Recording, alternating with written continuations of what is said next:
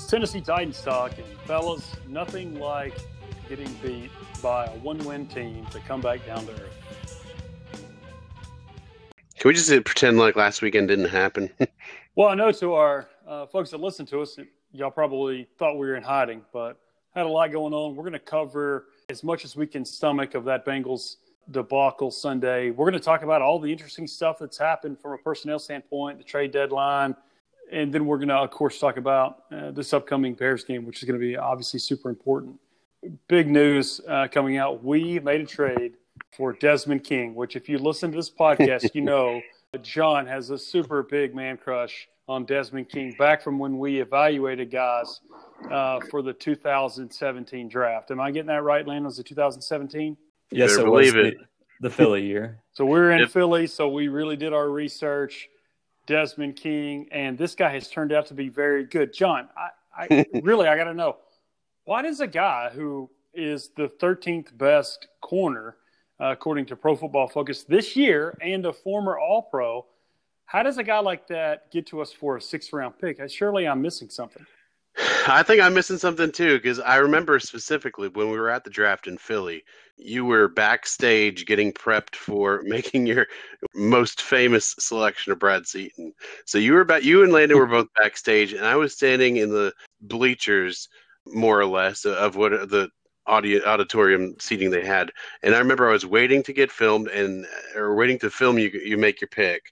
And I remember just thinking, like, why has Desmond King not been selected? Because, I remember him when we were scouting prospects, and I loved this guy, and right. Iowa football players, they are the definition of toughness in my mind. So, yeah, I don't know how we get him for just swapping a sixth-round pick, and essentially that's what we got for Correa. So we kind of got him for free. Because we have two other sixth-round picks besides the one we gave the Chargers. Landon, you had mentioned, he's basically an expiring contract.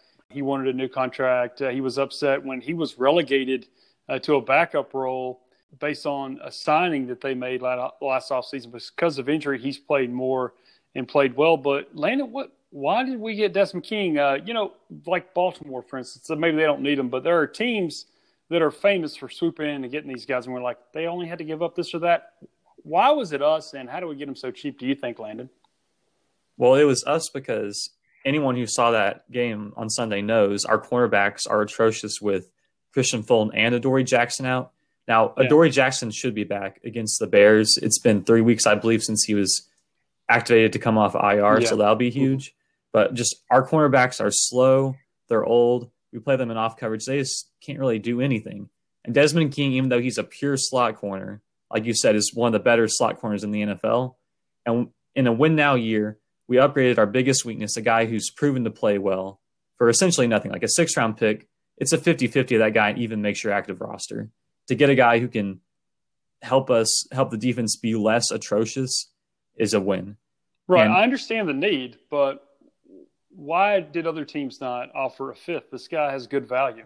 That's a position of need. You mentioned, and I want our listeners to understand, he's a slot guy. He's 5'10", 200, really good nickel corner. So obviously that fits. Hopefully we'll get Adoree back and they'll play Adoree on the outside. But how? I mean, why was there not more interest in this guy? Well, from what I understand, the trade deadline wasn't that active because teams are uncertain of the cap future going forward. We know the floor is likely to be a lot less. Like the Saints, for instance, are already $100 million over the projected cap. So teams are trying to conserve every bit of cap space they possibly can. And King, he started to develop some character concerns on and off the field. Like you said, he was bitter that they signed Chris Harris Jr. for $25 million over 2 years to play his role. And when Chris Harris has been hurt, Desmond King has been just as good, but he's not getting paid. And now with the pandemic going on, it's unlikely how much he's going to be paid. So it's just a fracture of trust between the player and organization. Right. I'm not sure if we can offer him a sizable contract with our own players coming up for contracts, John Brown, Jonnu Smith, for instance. But at the very least, he's going to be a lot happier and ready to compete here than he was in LA. Well, it doesn't matter here or there. He's got half of a season to prove that he can get along because, we understand there are dynamics between one team, but if you can't get along with two teams, see Vic Beasley, it's kind of on you then. fair or not, Desmond King has a lot to play for here. He's not made life-changing money. He was a fifth-round pick. This is a good opportunity for Tennessee. He could play. We were talking on a previous podcast how, the Honey Badger was looking like kind of a has-been. Went down the stretch, played extremely well for Kansas City, and got, a nine-figure contract. Desmond King has a big opportunity here because the need is great. I'd love this trade if there's something I don't know about him. I love it. He can come in and he can make himself a lot of money for us or somebody else. The thing about the Titans, we have our cap, but we also have guys coming off guaranteed money, right? So it's the same thing with people are discussing a lot this week. Corey Davis. I think Corey Davis will test the market. You look at receivers, even sort of, just good receivers, not great. They're making $9-10 million. Look at Golden Tate. You could go down the list. Corey Davis is going to have a market, but Adam Humphries, his guaranteed money will be done. Yeah, he's on the books next year for $9 million, but that can be interchanged, right? When you think about like that, Desmond King and Malcolm Butler, you can say the same thing. We could switch one for the other. And so I don't worry as much about the cap. If Desmond King comes to Nashville and plays over his head, John, plays extremely well, gets back to that all-pro form, that's going to benefit us mightily, and that's going to put him in this uniform. If he wants to be, they'll make it happen. Oh, without a doubt. I mean, I think when you talk about contracts, if you have a guy who's playing well over his current value, there's always a way to figure it out. So, and I trust J-Rob in that part of the process. It's something that he always does really well. And we're usually surprised, in the offseason when he restructures a guy or he makes a trade or even a long-term deal, how he kind of frees up cap space, kind of like with the Henry deal, how he was able to lower the cap number by so much for this year to kind of give us some flexibility to spend elsewhere. So I have no doubts or concerns that if Desmond King comes in, plays his tail off, I have no doubt that we're going to be able to, get him a long-term deal. I'm very excited. And of course that's down the road. We need him to play well these next 8 games. I expect him to. Byard restructured early in the season, and it's for them to have this flexibility. Landon pointed out very well. The teams that like to normally just jump in and add talent, they're sort of at their limit, like think the Saints. And then, of course, the work the Ravens have already done. Because I think a lot of our fans are going to say, well, a 6-round pick. There's got to be some issue with him. Big opportunity, really smart signing. So we dumped Vic Beasley, who Landon, before we even signed him as a free agent, on this podcast begged the organization to not sign him. Landon, you are absolutely right, to the point where he must have been so bad in that locker room. He had a guaranteed $9.5 million, so whatever's prorated, half of that. They just kicked him out of the locker room, apparently, right? And he keeps his money. I'm sure there's no offset language for a veteran like that, so it's not like if he goes and he signs with the Seahawks for $1 million this season, we get that back. No, we just wanted him gone, right? Yeah, and sadly, it was purely based on his level of play, and you can't take back some guaranteed money for a guy sucking. But he even bombed my expectations. I thought, he can come in. He can be a okay third pass rusher behind Harold Landry and then Clowney. He hasn't even been that. Last week against an entire backup offensive line against the most sacked quarterback, he didn't even get one pressure. I think he didn't have one impact play in literally the most favorable outcome possible. Like you said, he's been poor in the locker room. He had the offseason debacle. He's always been non-existent as a run defender. And credit to J-Rob for cutting his losses, owning up to his mistakes, also cutting Jonathan Joseph. 2 of our bigger free agent signings, he messed up. He admitted it. He shaped up the locker room. And I think this will spark a fire under guys where we don't care if we signed you for $10 million a year, you're making the big bucks. If you don't play well, you're out. So you better play and stay in. What's crazy is the writing was on the wall at the very beginning, John. This guy signed for $9.5 million on a prove-it contract and didn't even show up. So, Landon, we need to listen to you more. We got excited for him because the need was there. And it's like we said with King, it's like, obviously he has so much to play for. If he plays well on a good team, this guy can make $10 million more than he normally would off of this over the life of his next contract. He blew it at a pretty high level. You've been in locker rooms.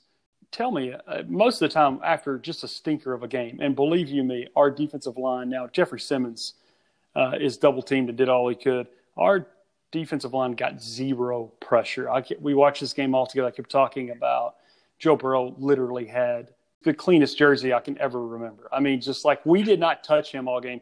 Landon mentioned that backup offensive line, down the line backups, very disappointing. It's not often, John, that in the middle of the season you can – John, you've played get notice, right, as to say they literally fired a guy and they let him keep their money because they didn't want to see his face. It was such a poor effort Sunday.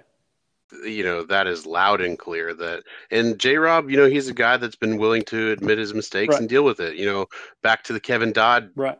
Draft, and he cut him and made a business decision. Same thing with Beasley. We're willing to eat $9.5 million to get this guy out of here. And I'll tell you what, when something like this happens, it's all 100% effort. Dude, his attitude was questionable from the very beginning with all the weird cryptic interviews he was giving when he finally did report. The lack of effort is undeniable. When that kind of stuff happens, it's something you can't miss. Landon, you about made me puke today when you texted us saying if we hadn't signed Vic Beasley, we could have handled a Jack Conklin extension, and I just wanted to throw up. Yeah, so if you take Beasley and Dennis Kelly's contract, we could have got Conklin back. I know Conklin is not the reincarnation of Bruce Matthews or anything, but yeah, it'd be nice. Offensive line is outmatched, but they were gutsy at least. Last Sunday, boy, our defensive line, I just can't say enough. Now, a lot of our fans, I think, are going to lump Clowney and Beasley in together. That isn't fair. Yes, Clowney, we've defended him on this podcast. He did not play well Sunday at all. But I don't doubt the effort, and I'm not in the locker room, but I just see them as kind of different entities. At least Jadeveon kind of showed up after we signed him. We'll see how that goes. I hope that it invigorates that offensive line. I know Isaiah Mack, we released him as well. So I think there's a lot of attention there. Not that Isaiah Mack should be compared to Vic Beasley, but they're shaking things up and going to give guys some opportunity. Landon, back to Desmond King.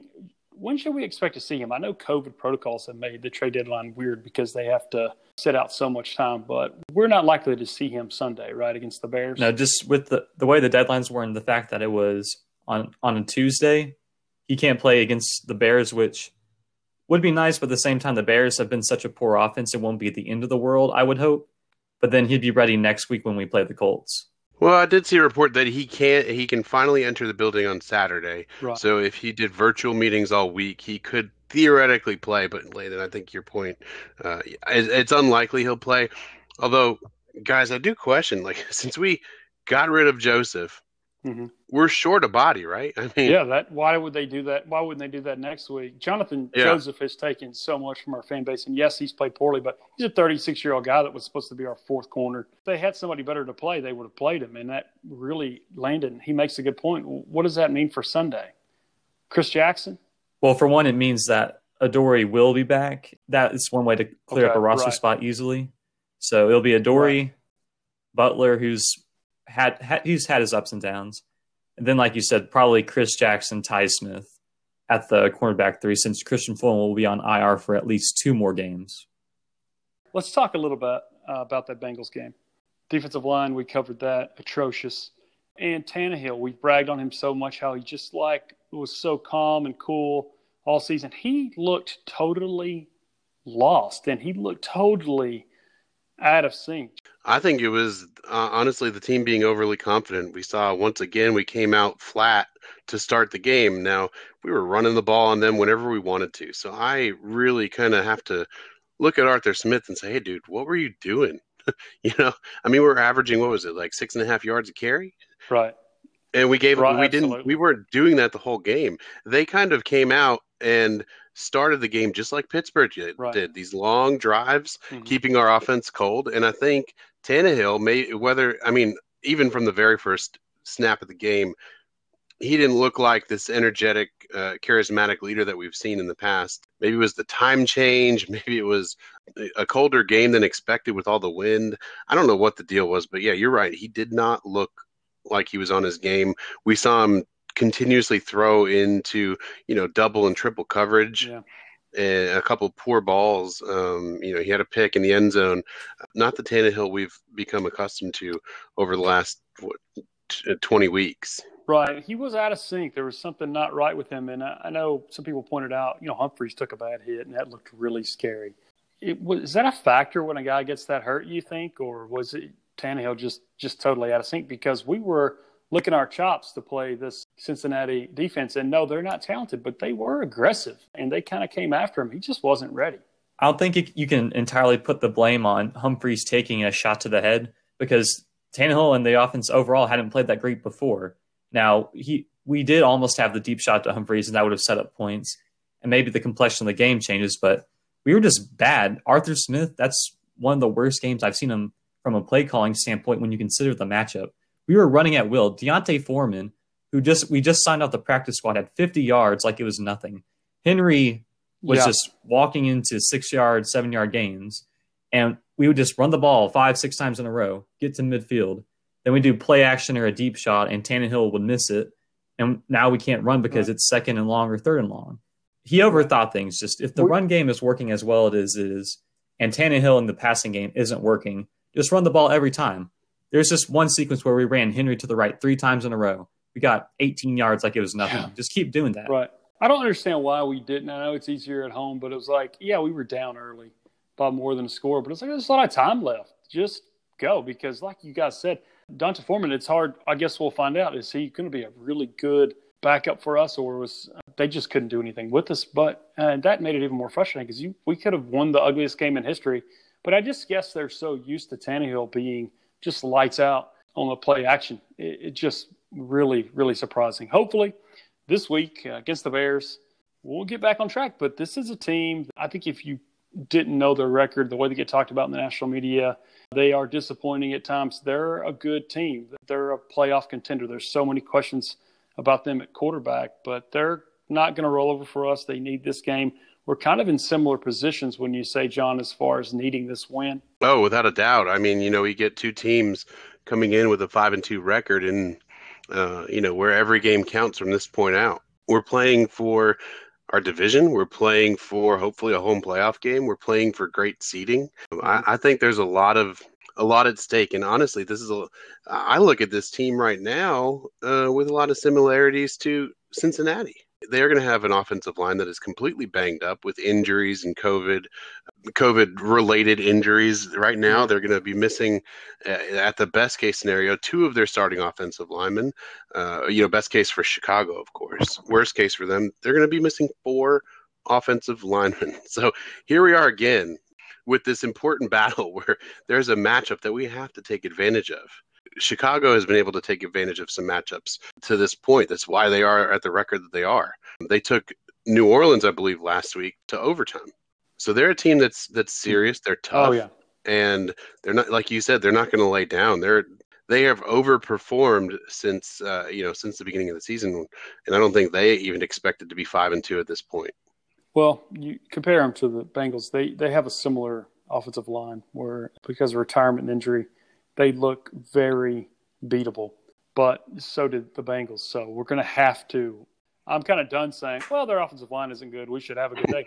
No, they're going to have to really get after it. And I'm not a guy that needs sacks or – I need to be able to watch it and say, yeah, they're in his face. Clowney is always there, like he has done at times. He is really the big part of it. Big Jeff is good, but when you're playing that position, like literally he had 2 guys on him Sunday, and he still was effective in the run game, against the run, to say. So it's got to come from the edges. We all know that. Hopefully we'll get back to that, but that's going to be how this game goes. The Bears, they have their weaknesses, but they have really good players, and we all know their name's Khalil Mack. He and TJ Watt are similar type players. He could make it a really long day for us, so we're going to have to be prepared for him. They've just got a lot of really good players. Allen Robinson is a guy that's been disgruntled, but he's a really scary player, especially against our defensive backfield, right, Landon? Absolutely. We saw it on the game-sealing play, the throw to Allen Tate against Jonathan Joseph and T. Higgins throughout the day, but bigger body receivers just go up over our cornerbacks and just take the ball away from them.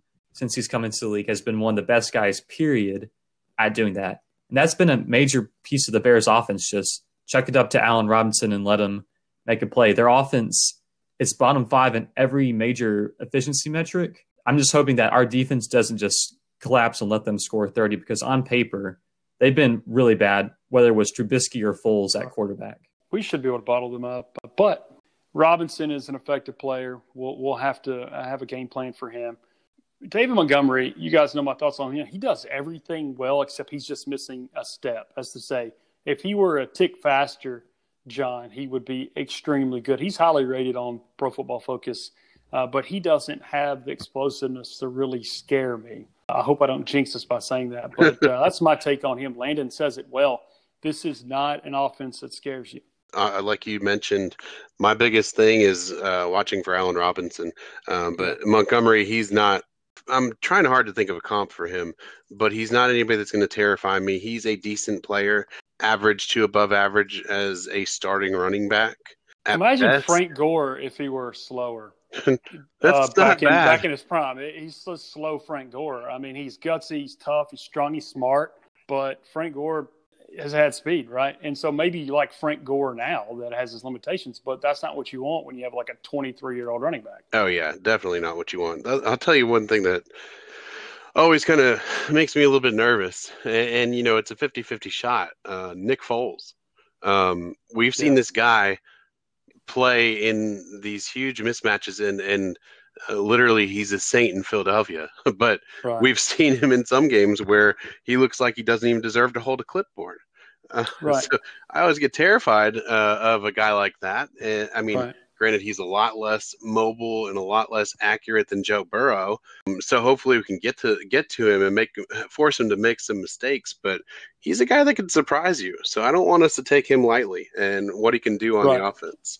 We know what he can do in one particular day. And after what we saw, Joe Burrow, I told my dad, you know, he could be the next Manning. Well, he looked already like Manning last Sunday. We made him look that good without any pressure. So I'm not taking anything for granted. We can make Nick Foles look really good. But I will say we have the attention of the entire team after the response of the front office this week. Desmond King, I know we're not going to see him this week. I wish we were. But Adoree Jackson, coming off of injury, it's hard to know what to expect. But the guy's been practicing for 2.5 weeks.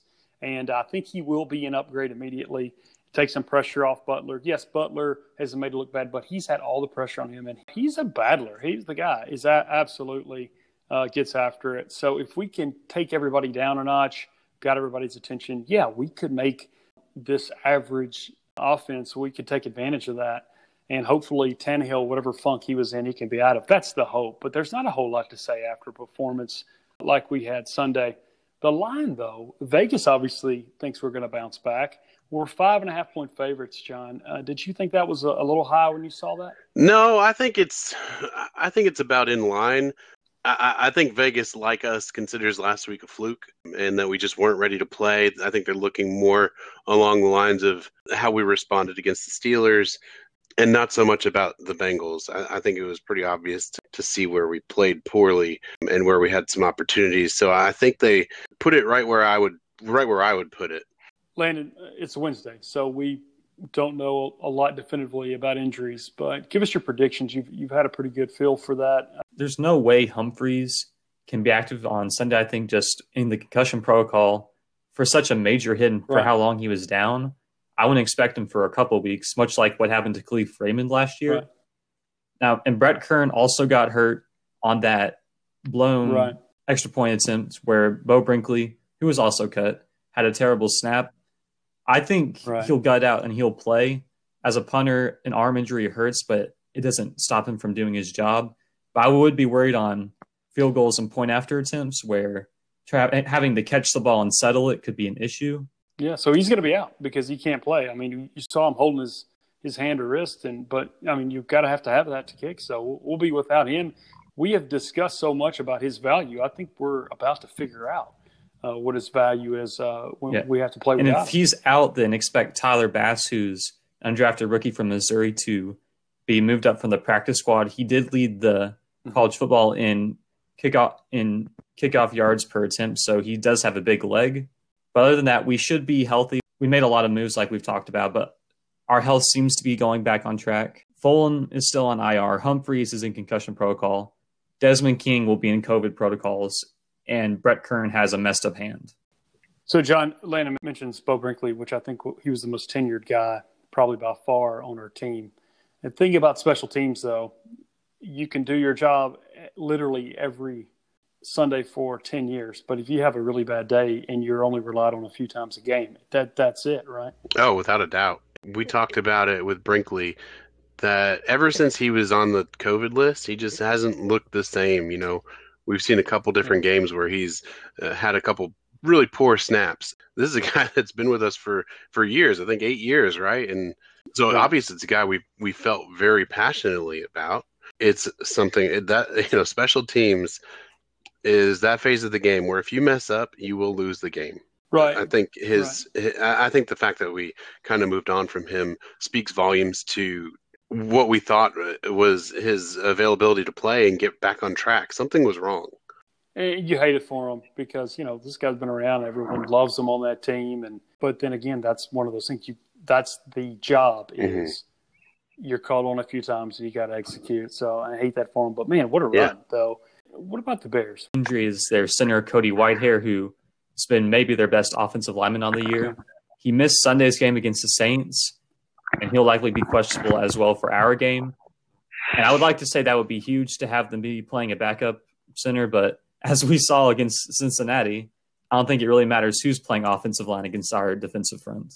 Simmons, as he tries to break in and he gets double teamed, Cody Whitehair, I think, has been their best offensive lineman. I know Howie Long's son, it was a really good player too, but Cody Whitehair has been their best lineman, I think, since he joined that team. I mean, he's very good. So, yeah. It looks like Whitehair is still going to be out from what I'm seeing right now. Their left guard, James Daniels, he's out for the season with a torn pec. They added their right tackle, Bobby Massey, to IR this week because of a knee injury. Jermaine Ifedi and Jason Spriggs, they're both placed on the COVID reserve list. At least one of those guys will be out. It looks like Spriggs is out for week 9, and Ifedi has a chance to play. I think he must have been just a contact guy. So they could be severely shorthanded on their offensive line. And even just looking at their depth chart, they don't have a lot of reserve guys either. They're going to be in a lot of trouble. They haven't drafted well for depth. There's no question. But they've got guys that can step up and win a game. Kyle Fuller, Eddie Jackson. So it's kind of like they can beat you. But I think if we do everything we should, I mean, this is a beatable team. Allen Robinson you can put in that grouping too. Other than that, Jimmy Graham I think is over the hill. But we're going to have to bounce back. I do like how our team has responded. We'll get our heads on. We have, not to make excuses, played a lot of games in short order. And that early makeshift off week is going to make it, I think, tough down the stretch for us as far as getting guys healthy and everybody being ready. But guys, what do you think this game, in one thing, what is this game going to come down to? We'll start. It'll come down to which strength of each team wilts first. The Bears have the best red zone defense in football. The Titans have the second best red zone offense in football. And with our defense and their offense being so poor, it's likely going to be which of our strengths improves. And if they get stops and we have to settle for field goals or fourth down attempts, it'll be really hard for us to win because our defense, I'm not confident we can get enough stops, and their defense is so great. We could only score 17 points, and that wouldn't be a shock. I think nationally we're going to be dismissed after the poor showing of our defense last week and really kind of before that. We're going to have to get back on track with those guys. But I've seen contenders kind of look bad at this point and maybe add a guy or get a guy back healthy and then kind of move forward. That's what I hope for us. This game is going to come down to those guys that I mentioned for the Bears that we know about. They can win this game. Our guys, our best players, Tannehill, prove to us how important he is to this good start that we've had to this season. And last season, that strong finish. He is not just a piece. He is not just part of a system. The guy is absolutely essential. If he can look like he has, except for last Sunday, the last calendar year, I think we'll be right back on track. I think that this game is going to come down to the line of scrimmage. It's going to be a battle on both sides. We have backup offensive linemen going against some pretty great talent. They've got the guys, as you mentioned, Khalil Mack. They've got Robert Quinn. They've got Danny Trevathan, Roquan Smith, Akeem Hicks. He's a monster in the middle. We're going to be tested. And then on the opposite side, we have to take advantage of their lack of depth and their spotty offensive line. So I think it's going to be pressure on the quarterback, keeping Tannehill up in the pocket and, keeping him upright, and then also getting to Nick Foles. I think that's going to be the key to this game. Like we talked about, I'm not really too terrified of their offense, against our defense, but we both have to play advantageous football. Well, we've covered a lot of ground today. Thanks for listening to Tennessee Titans Talk. I know it's tough after these losses. You get used to winning. You take it for granted. But I think this team has an opportunity to get back on track. We'll hope for the best. It should be interesting. It's a noon game Sunday on Fox. We'll be back with you shortly after that game, give you some reaction and some feedback. Until then, tighten up. Tighten up.